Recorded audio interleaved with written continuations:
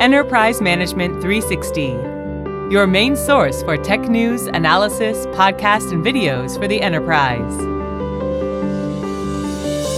Hello and welcome to this EM360 podcast. My name is Susan Walsh. I'm the fixer of dirty data and delighted to be your host on this podcast. I'm the founder and MD of The Classification Guru, specialist in data classification, taxonomy customization, and data cleansing. Now, I'm very excited. In today's episode, I am joined by the one and only Dan Everett, VP of Product and Solution Marketing at Informatica. Now, we kind of know each other through hanging around on LinkedIn, so I can't wait to have a full-on discussion with him today around the use of data to create a 360-degree view of your business. So welcome, Dan. Thanks, Susan. It's a pleasure to be here and get to speak with you in more detail other than our exchanges. Yeah, why don't you tell the listeners a little bit about yourself and your background and how you've ended up coming to speak to me about this today? Yeah, so I've been in data and analytics for 25 years and I love data. I think I started out in manufacturing and there was Deming's Plan, Do, Check, Act cycle, and that sort of set me on my trajectory for using data. So, and then, happy to be here today and talk about getting a 360-degree view of the business. Right. So let's start with what is a 360-degree view of the business. I think different people might have different perceptions and also depending on which part of the business that you work in. So if you could explain that would be fantastic. Yeah. I think organizations are making progress in breaking down silos, but many still struggle with functional areas of the business creating their own 360-degree views in silos. So, for example, in retail, maybe marketing's bringing together customer, product, and channel data into a customer 360 to predict propensity to buy and deliver personalized offers. And maybe merchandising is bringing together product and channel and location data into a product 360 to perform assortment planning. And then maybe you've got procurement bringing together product, supplier, location data into a supplier 360 to optimize purchasing activities. And finances bringing together all kinds of different data, into a finance 360 to do profitability analysis. But if you don't really understand the context and the relationships between what the different functional areas are doing, you might end up not actually delivering on the outcomes that you're looking for. For example, you can't just look at what products are customers buying through which channels and start sending them personalized offers, right? You have to consider, do I have available supply? If not, can I do expedite shipping? Do I have manufacturing plant capacity? Are there enough trained personnel to staff the production lines, right? Can I deliver on time and in full? And not just on time and in full, but if I have to do expedited shipping, what's the impact on profitability and cash flow? So all these things are interconnected.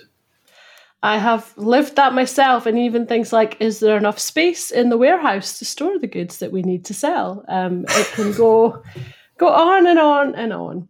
That's right for sure. So what do companies need to make this happen? Where's the starting point? I think the starting point is just data discovery, right? So companies have so many applications. I think Okta's Business at Work survey said companies with more than 2,000 employees have 187 applications on average. Wow. Right. So where is all my data? How does the data flow between the applications, right? In the business processes, right? I think in the data and analytics space, we focus a lot on the analytics piece, but once you've made the decisions, you have to go execute, right? And then you're talking about business processes, right? Procure to pay, order to cash, hire to retire, all of those things. So you have to understand what's that process mapping and the data flow within it. I'm just thinking as well, there must be a cost involved to that, because if there are all these silos, like you're saying, sales could have this data stored somewhere, and then marketing have pretty much the same data stored somewhere else. And actually it's the same data. It could be in one place. So there must be kind of efficiencies, I would imagine, even things like, MailChimp, where you get paid per user that you have in your CRM system. I'm thinking potentially, by combining it all, there's real cost efficiencies and savings there as well. There's a ton of cost efficiency. One, just in productivity of data stewards, right? So if you're managing the data centrally once, right, and then distributing out to all the applications, but even just in the efficiency of workflows, right? I mean, how much time do people spend arguing over whether the data is correct or not? So if you've got some, at least a standard view of this is what it means when we say customer, it has to have these name, address, email, these attributes, right? And do you think that some companies are possibly intimidated or scared to start because they feel like it's just such a big job to tackle? I definitely think that people are scared to start because it feels like it's such a big job, right? That's, I think, where you have to look at what are the business outcomes that we're trying to solve for. The example that I always use is liquidity management because, I want to partner with the CFO, but, day sales outstanding is an example of a metric, right? So what are the issues around day sales outstanding? A lot of times it's having inventory visibility, right? Do I have, availability to promise, right? That's going to impact our delivery day quotes, right? And if you don't deliver in full, that's one reason why companies delay paying their invoices. Yeah, they can get charged for that as well sometimes, or late deliveries. Right. A lot of retailers have time slots. Right. Cause all right. I think I saw one McKinsey study where they said 1% of gross profit from not delivering in full and on time because of chargebacks and discounts. Wow, we're in the wrong business. So if we were to start talking about connecting these different types of data together, how can this be done? Well, some of it is relatively straightforward, right? So if you think about using external third-party data, right, Dun & Bradstreet or those types of things, or even others where maybe you're trying to understand the financial health of your suppliers to better evaluate your supply chain risk exposure, right? So they provide, market, credit, liquidity, operational risk kind of data. I'm also just thinking that actually, you're talking about external data sets, but if you have silos within the business, there could be other parts of the business that plug the gaps that another department doesn't have. I mean, it makes a lot of sense to me. Yeah. Using machine learning techniques like signature analysis, right, of column metadata, you can identify primary and unique keys and infer joins, right, across the master data sets. But also, infer relationships between master data and other types of data like transaction or interaction data to increase the contextual understanding, right? So using things like natural language processing to extract information from, documents or Twitter feeds or web chat log files, right? And then you can use those sort of Bayesian genetic algorithms to link that unstructured data to the master data records. I just keep talking geeky to me. Just keep talking. Ooh. I'm engrossed. NLP, Bayesian genetics. But it is it's amazing what's out there that's actually possible that I guess organizations aren't aware of. I mean, what role does all this play in better enterprise visibility?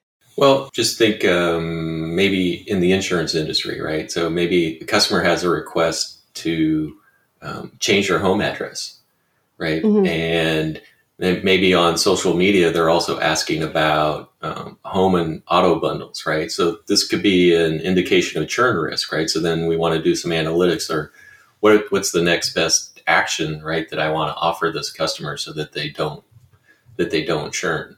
Oh, and then also, making sure if you're mailing anything out, it goes to the right address, because maybe accounts have the right address, but marketing didn't update their data, something like that. Exactly. Yeah. It just makes so much sense. Imagine that, understanding the relationships between. I know. Instead of going off and doing your, the classic, the right hand doesn't know what the left hand's doing. Yeah, or you've spent a lot of time working on some code, or you've been in a spreadsheet for days trying to figure something out. And guess what? Your colleague across the office has already figured it out 2 weeks ago, and you just didn't talk to each other and didn't know. Right. And another example, I mean, you're probably see this all the time too, because in the, managing the supply chain, right? So most companies don't have visibility beyond tier 1 suppliers, right? Yeah. So if you start understanding those relationships between the tier 2 and the tier 1 suppliers, right? There may be a tier 2 supplier that's having problems that's going to create supply chain risk, right? With maybe a couple of tier 1 suppliers. But if you don't understand those relationships, you're not going to have that visibility to manage that risk. Yeah, and the right information to be able to do the correct searches on them as well. It's right. You hear, you think you're doing business with a supplier, but actually their supply chain is extended maybe 2 or 3 other suppliers down who maybe don't have the best practices or ethics in what they're doing. Mm-hmm. So you need to be able to be aware of that. Sure. And that's especially with sustainability, that's going to, I think, having a 360-degree view for sustainability will be really important for organizations, so they can see exactly what they're doing, so they can track their emissions, etc. Yeah, well, the vast majority of the carbon emissions are in the scope 3, right, which are outside of your organization. So really, how do you get that carbon emission from data? So, I saw an article that Unilever is actually making vendors provide those scope 3 emission data before they'll get paid for invoices. So they've attached it to their invoice processing. I've heard a retailer here in the UK, they're top tier suppliers. If they don't have some kind of plan in place for sustainability over the next X amount of years, they won't even do business with them. So it's becoming increasingly important to know everything that's going on in your business. Sure. And if we just talk about, onboarding new suppliers, right? There's a whole series of workflow, right? And a whole series of different departments that need to be involved, right? We have to do the credit checks, do they have the insurance of conformance certificate, right? Do we have IBAN numbers, right? All of these other, things. Yep. Are we doing business with, are they on a blacklist, right? Are they a diverse supplier? That's another one. D&B numbers. It's all information that's needed. Yeah, so if you connect all of these things together, right, that workflow and that process can become much more automated, right? And you can really speed up your business and be more efficient. So let's talk about collecting the data and analysing it and storing it. How do we do this efficiently while complying with rules and regulations? So I think the first question is, do we need to collect it, right? Or do we just need to connect it? Good question. I like it. Right? I'm going to go, a little bit outside the normal business boundaries here. But if you think about IoT devices or edge devices or self-driving vehicles, right? The sensors are collecting all this data, right? But you have to make decisions there at the edge, right? You're not going to load all of that data back into, a central data lake. It's just not going to happen, right? So I think part of it is looking at, what do I actually need to collect versus what do I just need to discover and catalog and allow people to connect to? Yeah, that makes a lot of sense. And actually, we should probably be asking ourselves in every process we do we need this? Right. Well, just, people complain about the ingress egress rates of ecosystem cloud providers, right? So, well, think before you load that data up or move it around. It's so true. Are there common problems or challenges that your customers face when they're trying to achieve this 360 overview of their business? Yeah, before we go there, I just want to go back to the question about complying with rules and regulations, right? Yeah. In terms of regulatory compliance, there are machine learning techniques like clustering and data similarity and semantic tagging that can automate the data discovery and domain identification. And then, by using those semantic labels, we can start to auto-associate privacy policies to, similar columns, right? Is this customer data, How long would that take a human to do? It would be impossible. Well, okay.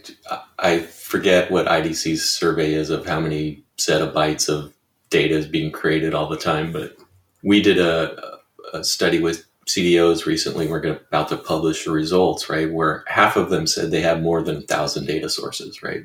So that's just the data sources, right? There's no amount of humans that you can, throw at looking at, I don't know, tens of millions, hundreds of millions of columns.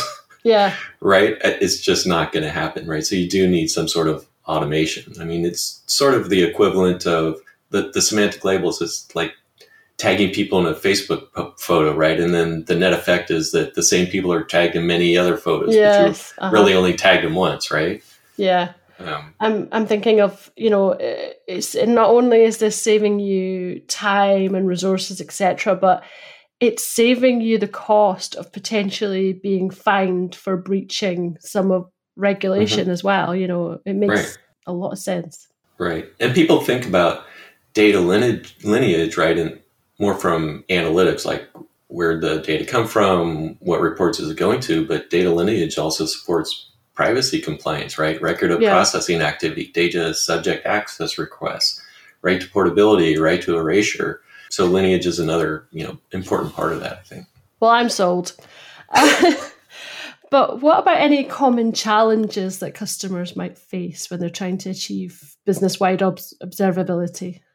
The biggest challenge, again, right, is just finding the data, right? I talked about the Okta at Work survey, 187 apps on average, right? I talked about our CDO survey where half of the respondents said they've got 1,000 data sources, right? So just automating finding the data, right? And understanding what type of data it is and cataloging it. And then curating trusted data, right? Like, okay, I found all this data. Which data do I use? Is it correct, right? So what are my standards for data quality, both, accuracy, completeness, consistency? So data quality and master data management and those sorts of things. And then democratizing the use of the data, right? So we have multiple skill levels of people, right? Some people are really technical and some people aren't, right? And we have multiple personas, right? We've got executives that want high-level dashboards and KPIs, managers that need to coordinate activities, frontline people, right? And, pick and pack, right? Like, just tell me which bin it's in, and how do I pack this thing? Right. And then multiple use cases around customer experience, supply chain, financial management. So, those are the most common, to me, challenges that companies face. Sounds like you've got a lot of experience with that. So let's go on to the most important question of the day, which is, how can Informatica help companies achieve their data management goals? Yeah. So, I think first we really try hard to understand the business needs, right? And how do we use the data to improve organizational outcomes, right? Again, I talked about the liquidity management example. You really have to start there and then follow the value chain back to the data. In terms of the technology, I mean, we feel we have the best technology to address companies' data needs, right? We have multiple data management capabilities in one data management cloud, which means it's fast to deploy. But more importantly, we provide people with complete flexibility in terms of it's called IPU pricing, so the Informatica pricing unit. But basically, today I need to load data into, Snowflake, right? So I'm using my IPUs for data integration. Tomorrow I need to cleanse data in my CRM system. So I'm using data quality capabilities, right? Yeah. You're not, you can move what you're basically using, back and forth between capabilities. So that flexibility really helps lower the cost. And then at the end of the day, it's about support. End to end, from the time that companies become aware of us through years of value realization. We want to make sure that companies have the best possible support experience with us. And we're very proud about winning a J.D. Powers Award for technical support. Congratulations. Well, yeah, thank you. Well, thank you so much for your time today, Dan. It's been a fascinating conversation. It's certainly, I'm a small business, but it's made me think about the view that I have on my business and can I see everything that's going on? If people want to follow up this and learn more, where can they find you? Well, they can find me on LinkedIn. You have some great posts. I highly recommend following them. Yes, they can find me on LinkedIn. And if people like silly data parody songs to have a little fun, data doesn't have to be all absolutely puffy. I am right there with you. Yes. And then, of course, on informatica.com, lots of information and ways to get in contact with us. I'd love speaking with you, Susan, and thank you. I had a great time today. Thank you for sharing your knowledge. It's really opened my eyes, and I'm sure it has for everyone listening too. So thank you so much, Dan, for all your great insights today on business observability and a 360-degree view. Thank you to everyone who's listened to our conversation. Again, if you would like more information on what we've discussed today, please make sure you head over to the informatica.com website or LinkedIn to find Dan, and you'll probably find me hanging out on his comment section as well. We'll be back next week with another episode in our podcast series, but until then, make sure you subscribe to this podcast on all major platforms. Follow the conversation on our socials at EM360Tech on Twitter and LinkedIn. And for more great daily content, head over to em360tech.com. I've been Susan Walsh. Thanks very much for your time.